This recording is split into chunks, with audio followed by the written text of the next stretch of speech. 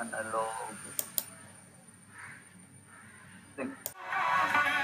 Welcome you all to this FDP program organized by Sanatana Dharma College, Alapura. Today I am going to speak a few topics under economics.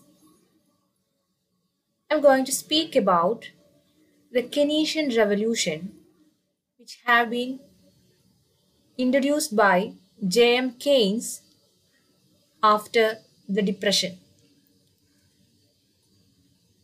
He introduced the general theory of employment, interest and money, a book which have been published in 1936 soon after the depression, which have been prevailed from 1929 to 1933.